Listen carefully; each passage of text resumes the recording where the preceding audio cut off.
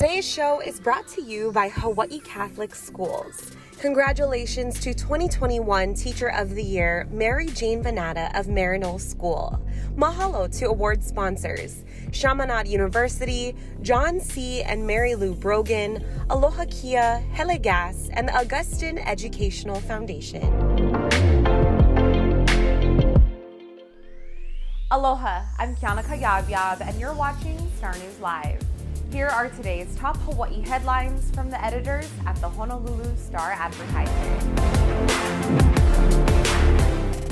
A 66-year-old woman died today in a house fire.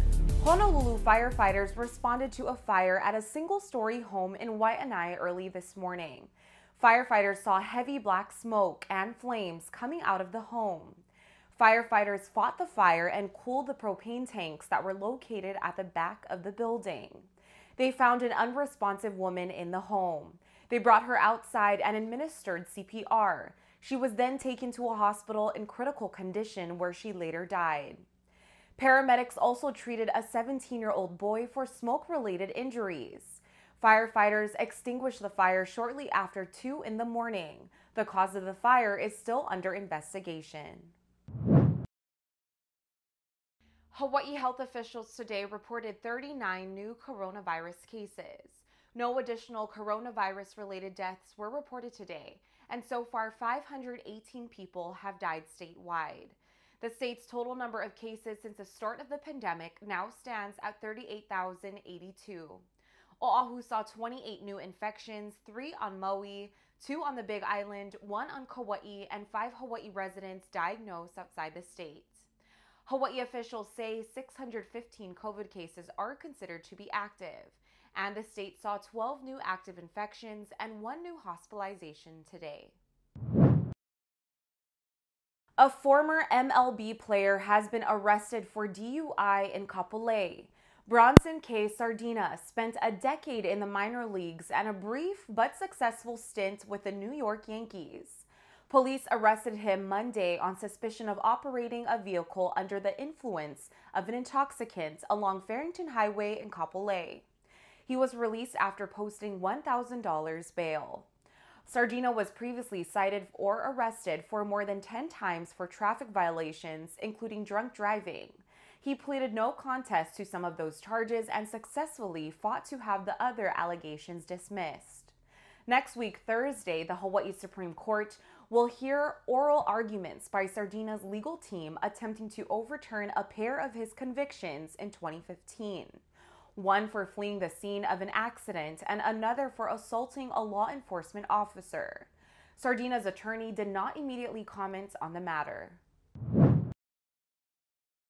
A woman is in critical condition after crashing her motorcycle in Kailua on Monday. According to Honolulu police, a woman was riding a motorcycle heading southwest on Kaneohe Bay Drive around 11 in the morning on Monday. She failed to turn onto the H3 freeway on-ramp. Instead, she hit a curb and was ejected from her motorcycle. Police say she hit her head on the roadway. She was taken to the Queens Medical Center in critical condition. Police say speed and alcohol do not appear to be contributing factors in the collision. A first-of-its-kind Micronesian Youth Center is scheduled to open this month in Liliha. We Are Oceania is a nonprofit that serves and advocates for Micronesia and Pacific Islander communities in Hawaii. The Youth Center is scheduled to open sometime this month.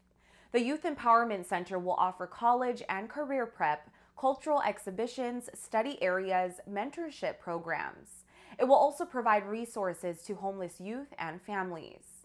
Anyone interested can make an appointment or receive a referral to visit. Visit weareoceania.org for more information about the Youth Center.